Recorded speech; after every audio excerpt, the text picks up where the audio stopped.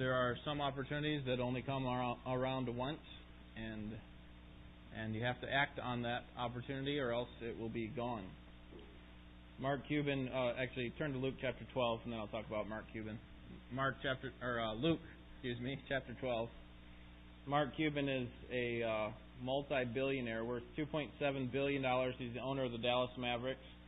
And he's also an entrepreneur who is on the TV show Shark Tank.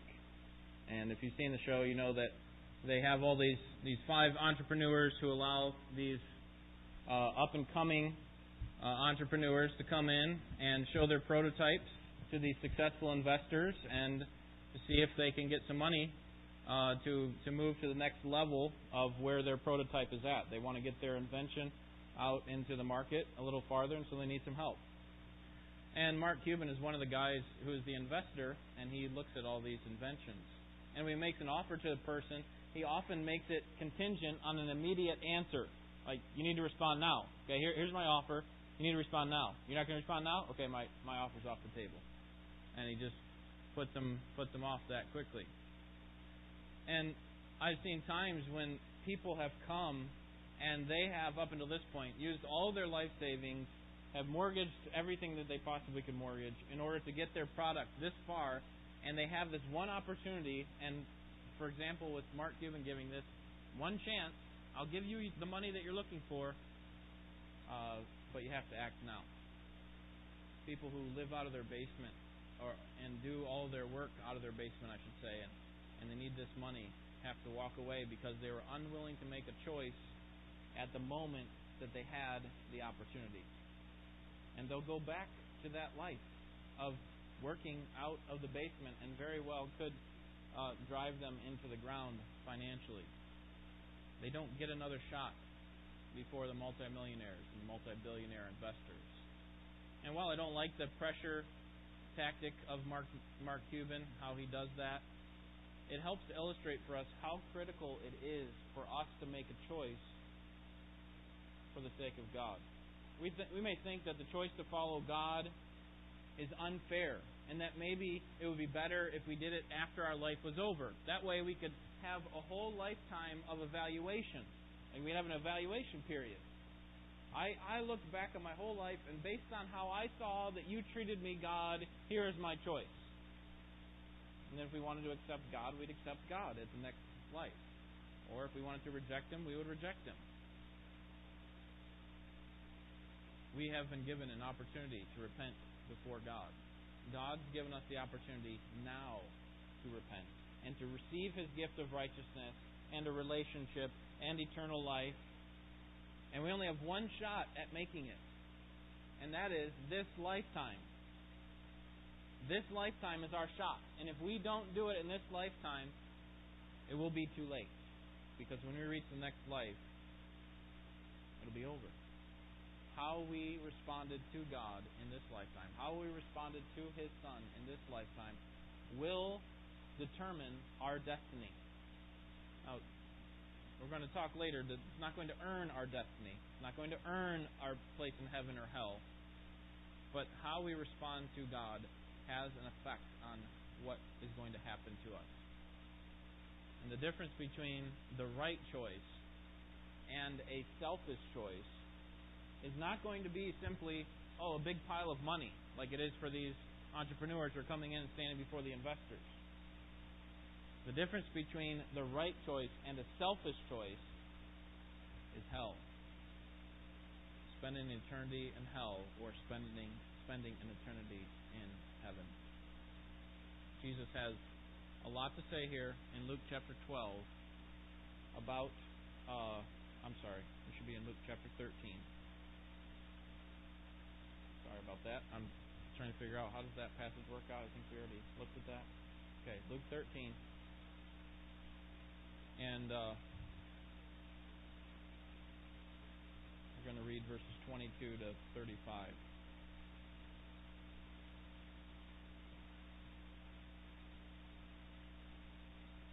Beginning in verse 22.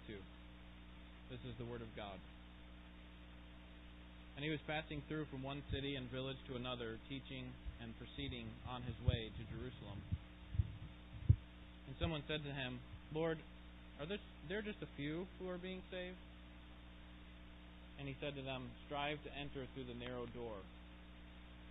For many, I tell you, will seek to enter and will not be able. Once the head of the house gets up and shuts the door, and you begin to stand outside and knock on the door, saying, Lord, open up to us, then he will answer and say to you, I do not know where you are from. Then you will begin to say, we ate and drank in your presence, and you taught in our streets. And he will say, I tell you, I do not know where you are from. Depart from me, all you evildoers. In that place there will be weeping and gnashing of teeth when you see Abraham and Isaac and Jacob and all the prophets in the kingdom of God, but yourselves being thrown out. And they will come from east and west and north and south, and will recline at the table in the kingdom of God. And behold, some are last who will be first, and some are first who will be last. Just at that time, some Pharisees approached, saying to him, Go away, leave here, for Herod wants to kill you. And he said to them, Go and tell that fox, Behold, I cast out demons and perform cures today and tomorrow, and the third day I reach my goal. Nevertheless, I must journey on today and tomorrow and the next day, for it cannot be that a prophet would perish outside of Jerusalem. O Jerusalem, Jerusalem, the city that kills the prophets and stones those sent to her. How often I wanted to gather your children together, just as a hen gathers her brood under her wings, and you would not have it. Behold, your house is left to you desolate, and I say to you, you will not see me until the time comes when you say, Blessed is he who comes in the name of the Lord. Jesus wants us to learn this evening that we cannot miss out on the opportunity to get on the Lord's side now. Don't miss out on the opportunity to get on the Lord's side now. Verses 22 through 30, Jesus teaches that we must be on the Lord's side now. The crowd in verse 22 asks a question. And verses 22 and 23. Notice the question in verse 23. Lord, are there just a few who are being saved? Why might this person in the crowd ask a question like that? I think we need to think about four factors in order to understand the answer to that question. Why would a person ask a question like that? First, he would ask that because, or we should know that we need to understand that what Jesus has been teaching. In verses 18 through 21, remember what he was teaching? The parable of the mustard seed and the parable of the yeast, or the leaven. Now, verse 22 begins by saying, and he was passing through. So it's clear that this question did not come immediately after he spoke the words of the parable of the leaven in verse 20 and 21. But Luke records it here because in some way these teachings are connected. What he had said about the parable of the mustard seed and the parable of the leaven have something to do with this question that follows. If the kingdom of heaven is like a mustard seed or yeast, like in verses 18 through 21, then does that mean that the followers of Christ will be very few? Right? Because that was the point of those things. They start out really small. We don't think they're going to have a whole lot of effect. And yet what happens over time? The mustard seed grows to be 8 to 12 feet tall, and birds nest in it. And other animals find shade from it. And the leaven is just so small in comparison to all the other ingredients, and we don't think it's going to have any effect on those ingredients, and yet it causes the bread to rise and feed enough to fill 150 people. And so if the kingdom of heaven is going to be like that, small, seemingly not important, and yet it's going to rise to something great, here may be the thought of the crowd. So, does that mean that there aren't going to be very many who accept your message? Are there going to be very few? Look at the question again, verse 23. Lord, are there just a few who are being saved?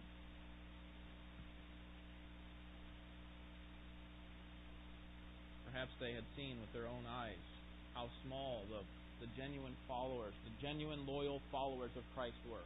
Certainly, yes, there were big crowds that would come when he would heal and give out food and do miracles and so on. But when he got down to the hard teaching, Are there very many? The second factor we need to consider in order to find out why he asked this question is that we need to understand that genuinely following Christ was difficult. And we could say, is difficult. Genuinely following Christ was difficult. John 6:66, John records there, many turned away and did not follow Jesus anymore. This is after he had done the feeding of the 5,000, and he had started speaking about them eating his flesh and drinking his blood. The point is that every true disciple must acknowledge that he is the true God, sent from the Father, and that we can have no part with the Father if we don't accept the Son. And when he started teaching things like that, people are like, that's enough for me. I'm gone. And so John records, many turned away and did not follow him anymore. We need to understand that what Jesus had been teaching, parable of the mustard seed and the leaven, we need to understand that following Jesus was difficult. And then thirdly, we need to understand that Jesus had very few genuine followers. As I mentioned, Jesus would gather large crowds when he would do miracles, but how many loyal followers did he really have? And probably less than 100 at this time. Because of the triumphal entry, it's only a small crowd that greets him. And at his death, there are very few that stick with him. Most of them are standing afar off, right? That's to fulfill the prophecy in Zechariah. Strike the shepherd and the sheep will what? Scatter.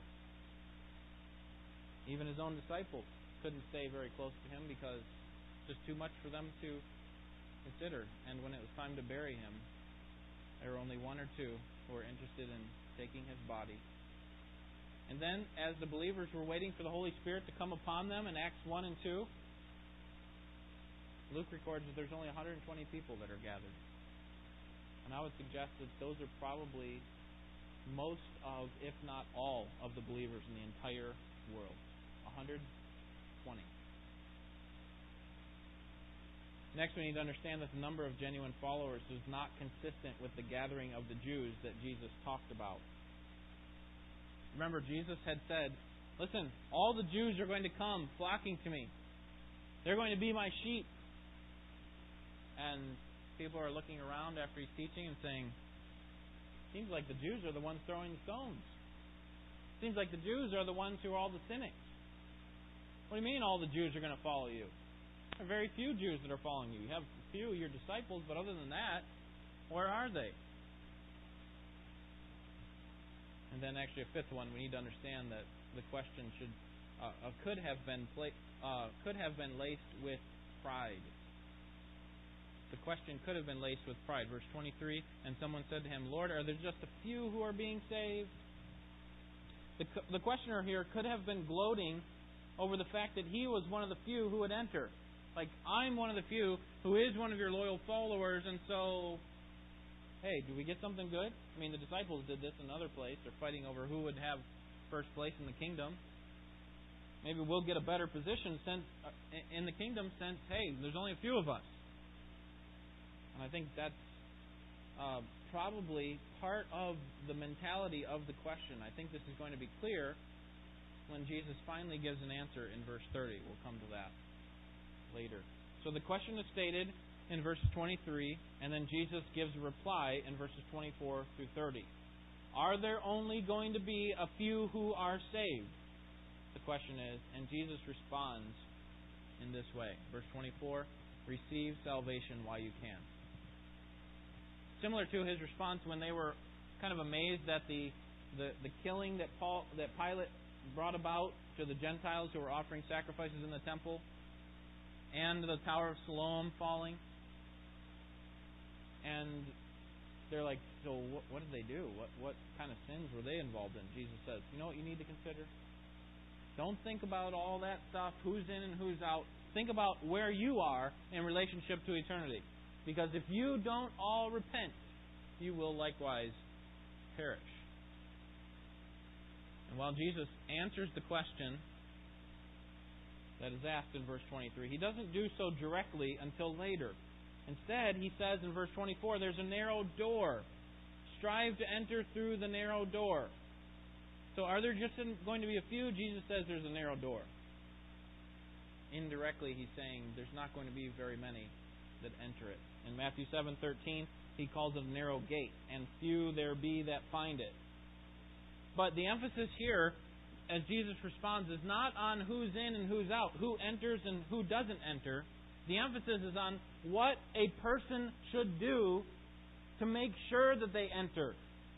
Look at the verse 24. Strive to enter through the narrow gate, for many, I tell you, will seek to enter and will not be able.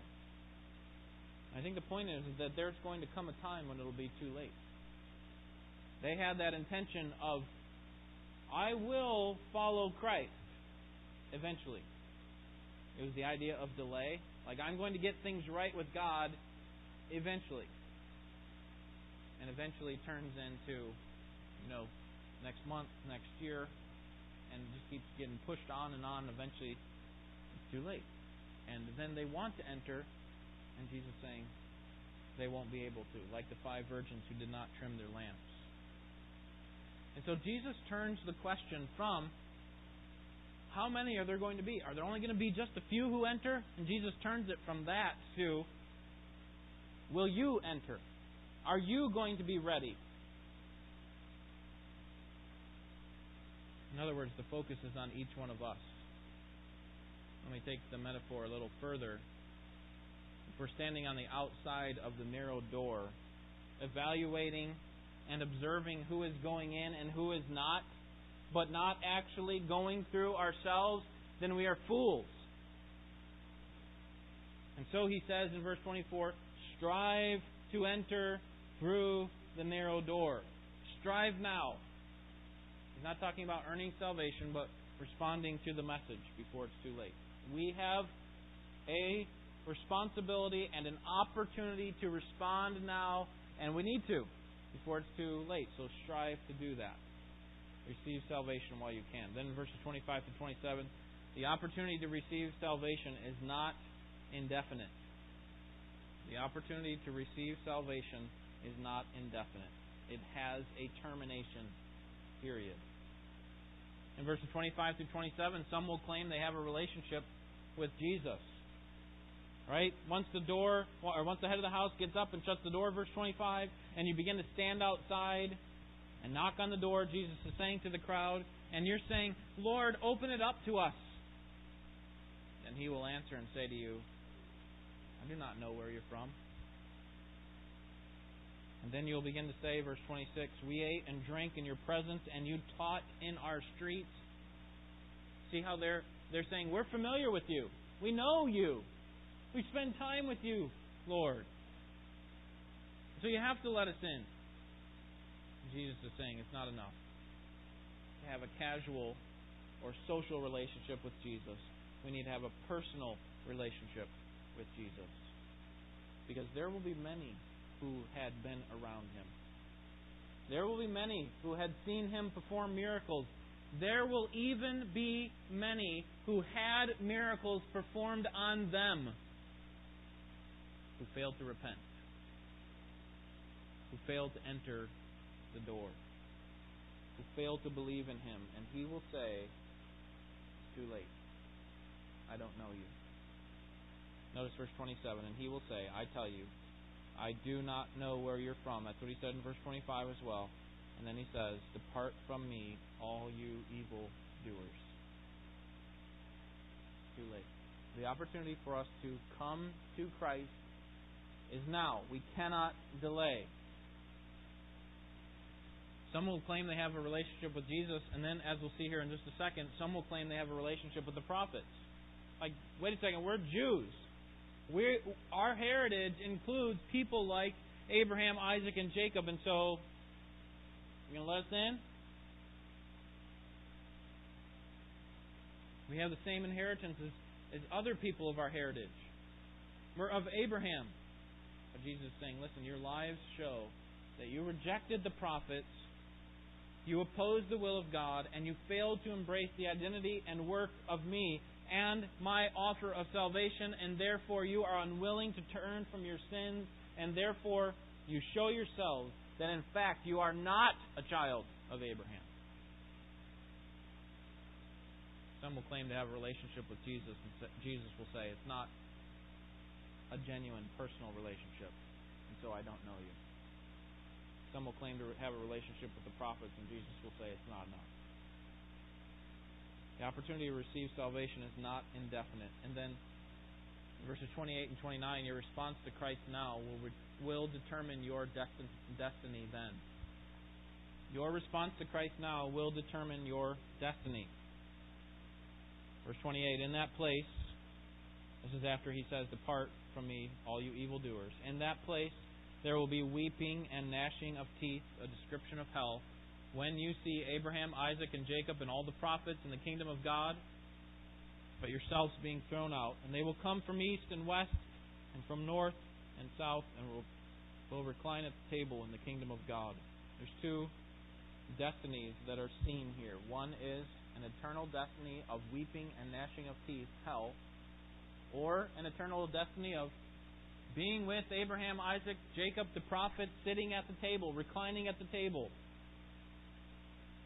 Your response to Christ will either send you to hell, where you belong because of your unbelief, or will allow you to recline at the table of the kingdom because you have believed in the Son of God. Those are the two choices. And those are the choices that you and I have now in this lifetime. And we need to make a choice. Because in the next lifetime there will be a great reversal. Verse 30.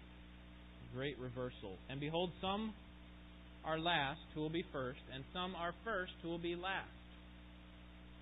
So after warning the crowd about their need to respond to Christ now, he finally gets around to answering the question. Look back at the question, verse 23. Lord, are there just a few who are being saved?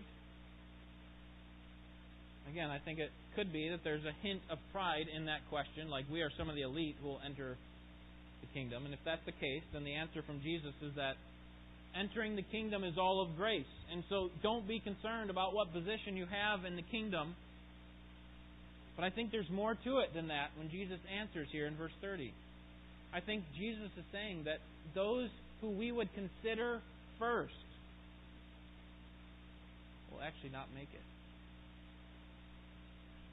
And those who we would consider last in this lifetime may actually make it. And the reason I say that is because of verses 28 and 29. Many people who are wearing the Abraham badge, they're the first people, right? We would expect of all people who are of the same race as Jesus. Those are the ones who would make it. And yet Jesus is saying they will be last. And there will be others who come to the door of the kingdom, and they're not wearing an Abraham badge.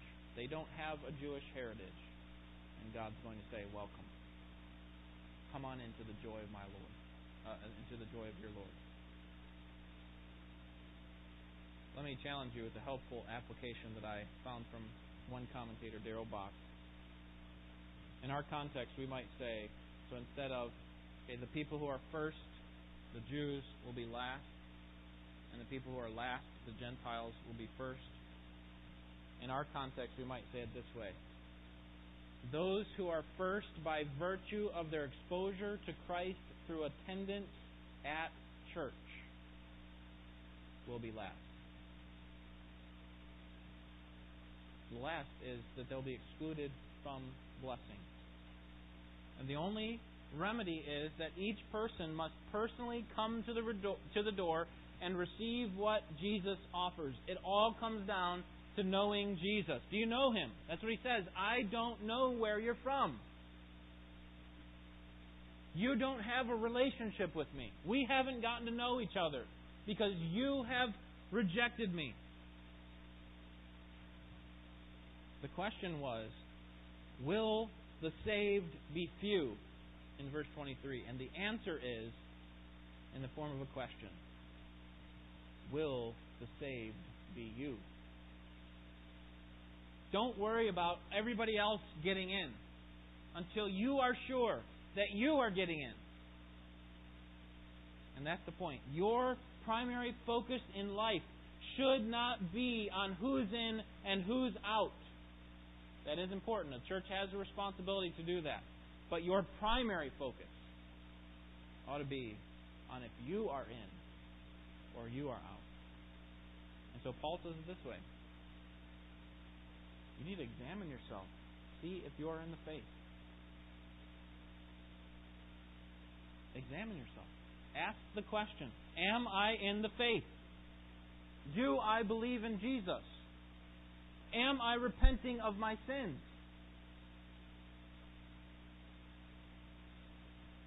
Make sure that you're on the Lord's side now. And then in verses 31 to 35, we see that the Jews were a greater threat to Jesus than Herod. The Jews were a greater threat to Jesus than Herod. Jesus was explaining to them that the works that He was doing was according to the Father's agenda. In verses 31 to 33, this next recorded event comes at the very same time that Jesus is calling people to repentance. And the Pharisees essentially interrupt Him and say, you need to get out of here.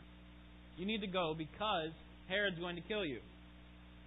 Now, there's no indication that this was a made-up threat by the Pharisees. We think of the Pharisees as the most despicable of all creatures.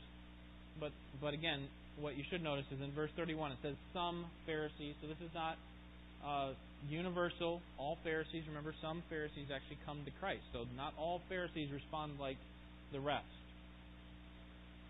And so we think of them in negative terms often, and rightfully so. But they didn't make up a threat from Herod. It doesn't seem to me that they would make this threat up. I mean, Herod is a ruthless person, a ruthless leader. Remember that Herod is the one who beheaded John in chapter 9, verse 9. But why would the Pharisees tell this to Jesus? Why would they say, get out of town, Herod's going to kill you?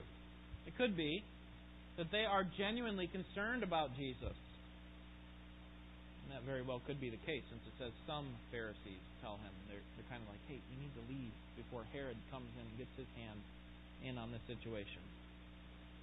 Or it could be speaking of the Pharisees who brought the news that they actually despised him, like most of the rest of the Pharisees. And they were trying to intimidate him or to actually get him to leave the area. That he was a threat to the work that they were trying to do of getting the Jews to follow them.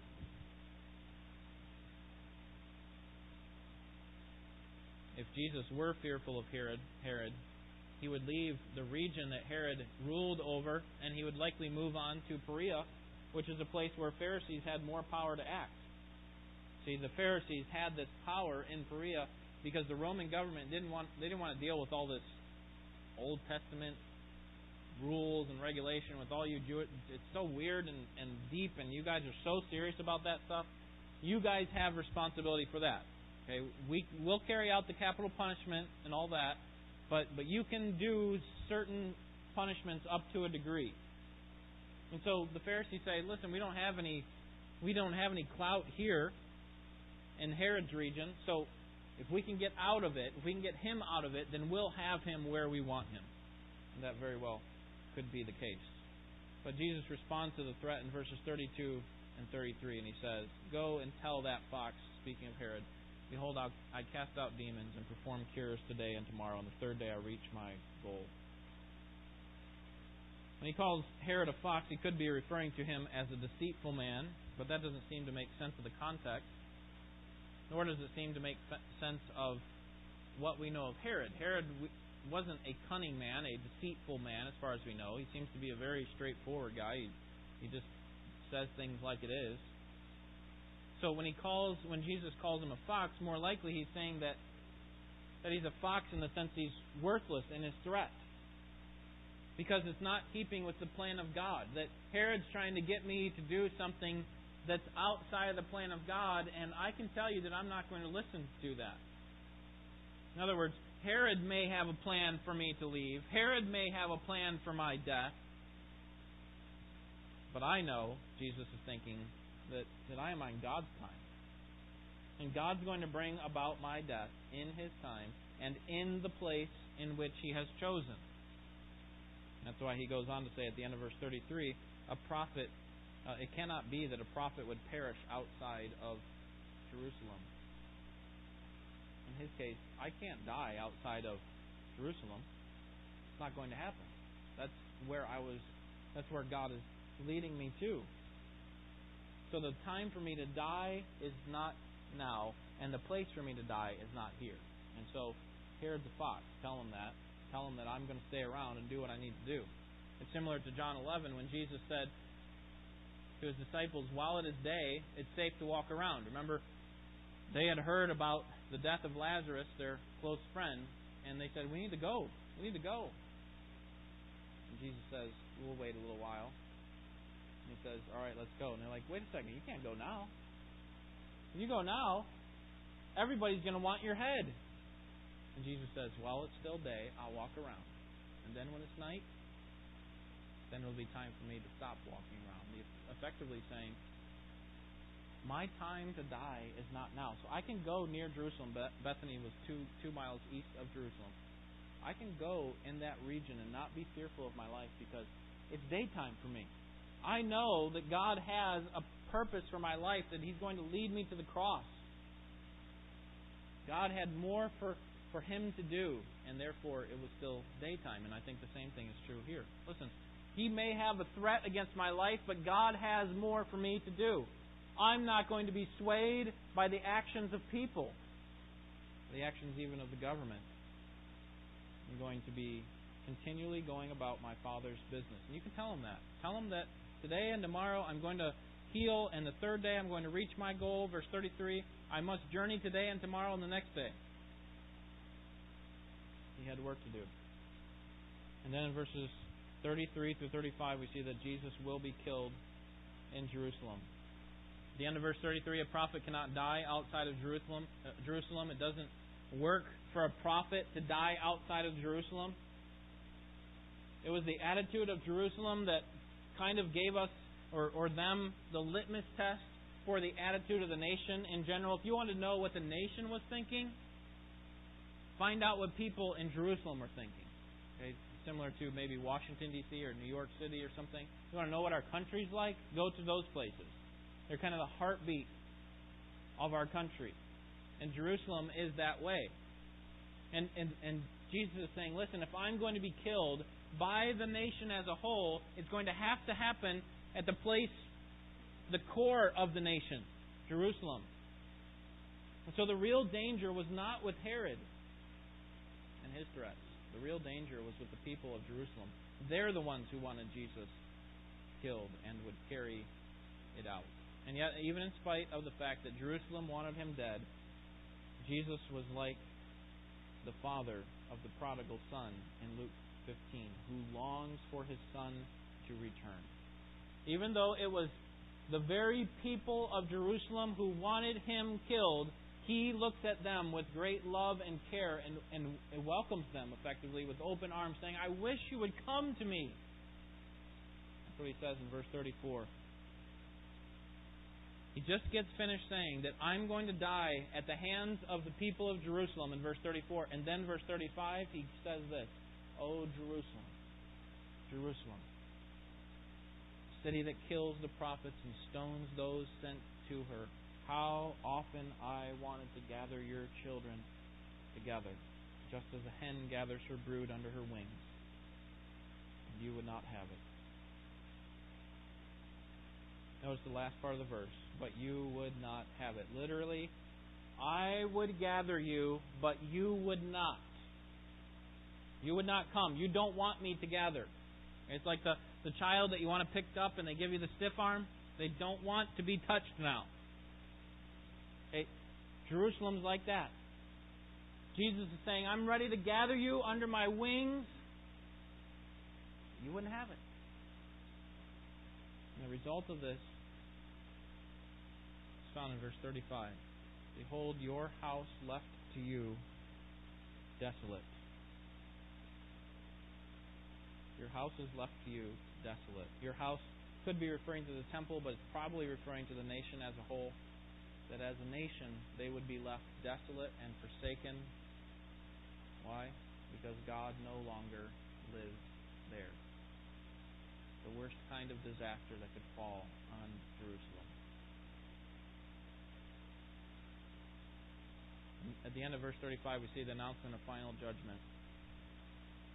And I say to you, you will not see me until the time comes when you say, blessed is he who comes in the name of the Lord. These words should ring in your head and remind you of something. It should sound familiar to you. They are a quotation from Psalm 118, verse 26. But also, probably this is where you're reminded of it. They are fulfilled at where? Blessed is he, Hosanna!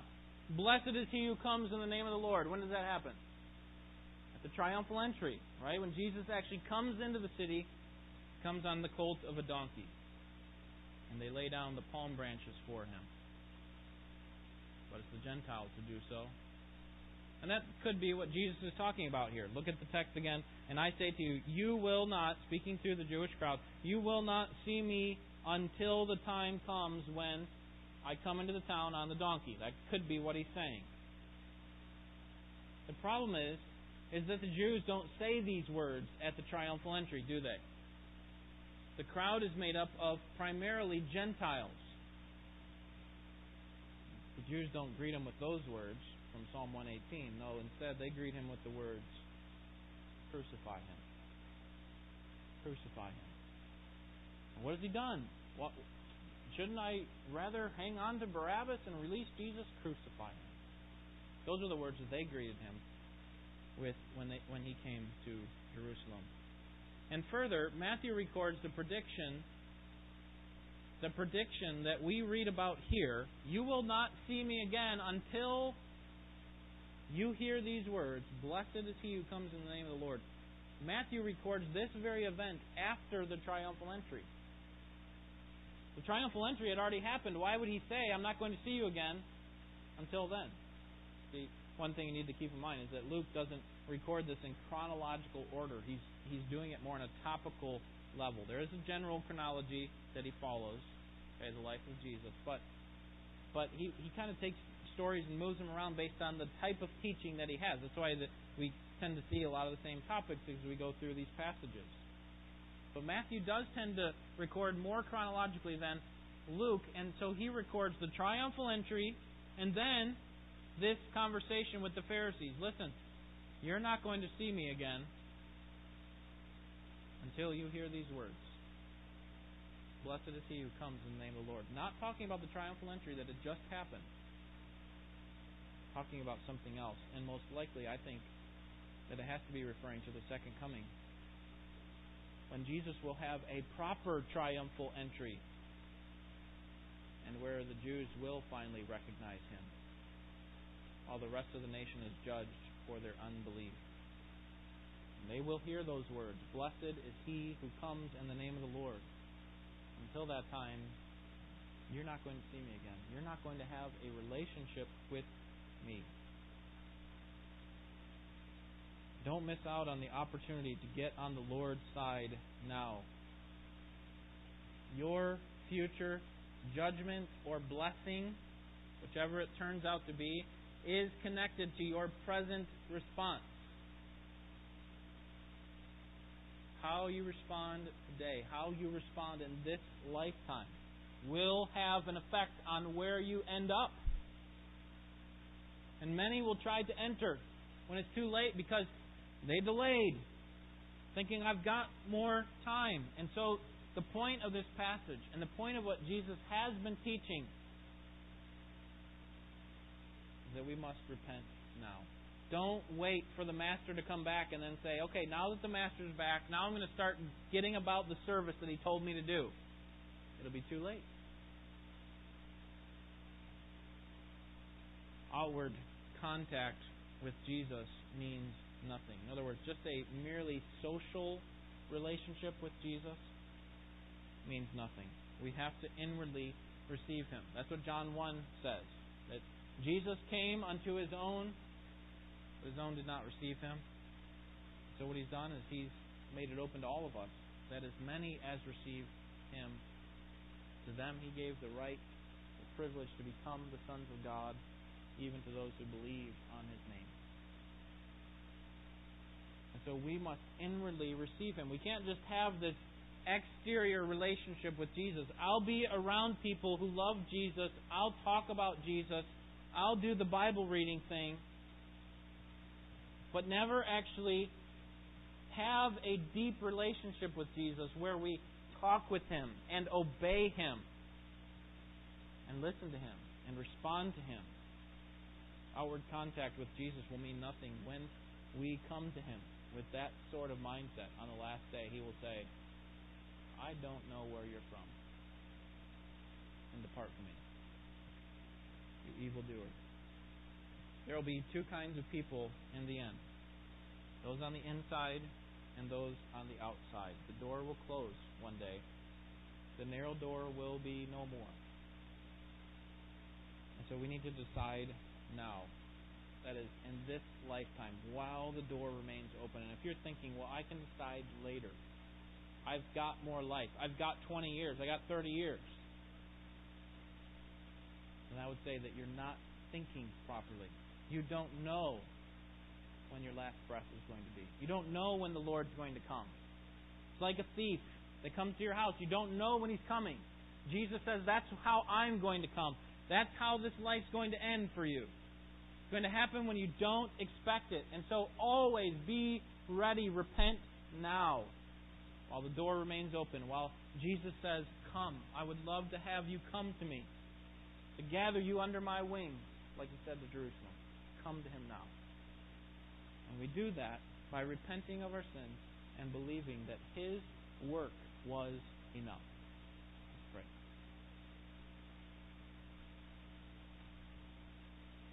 Father, thank You for the opportunity for us to repent and to come to You. And thank You that this room is full of people who have done so.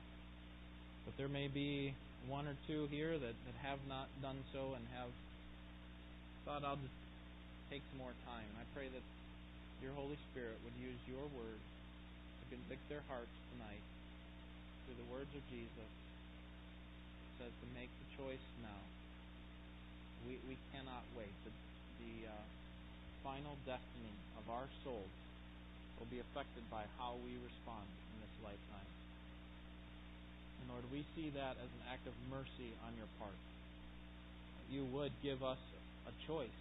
That You would give us the opportunity, and You would provide for us Your Word and Your Spirit to enliven our hearts, to cause this to happen. And so we pray that this work would be done through Your power alone, that we would give You the praise. In Jesus' name.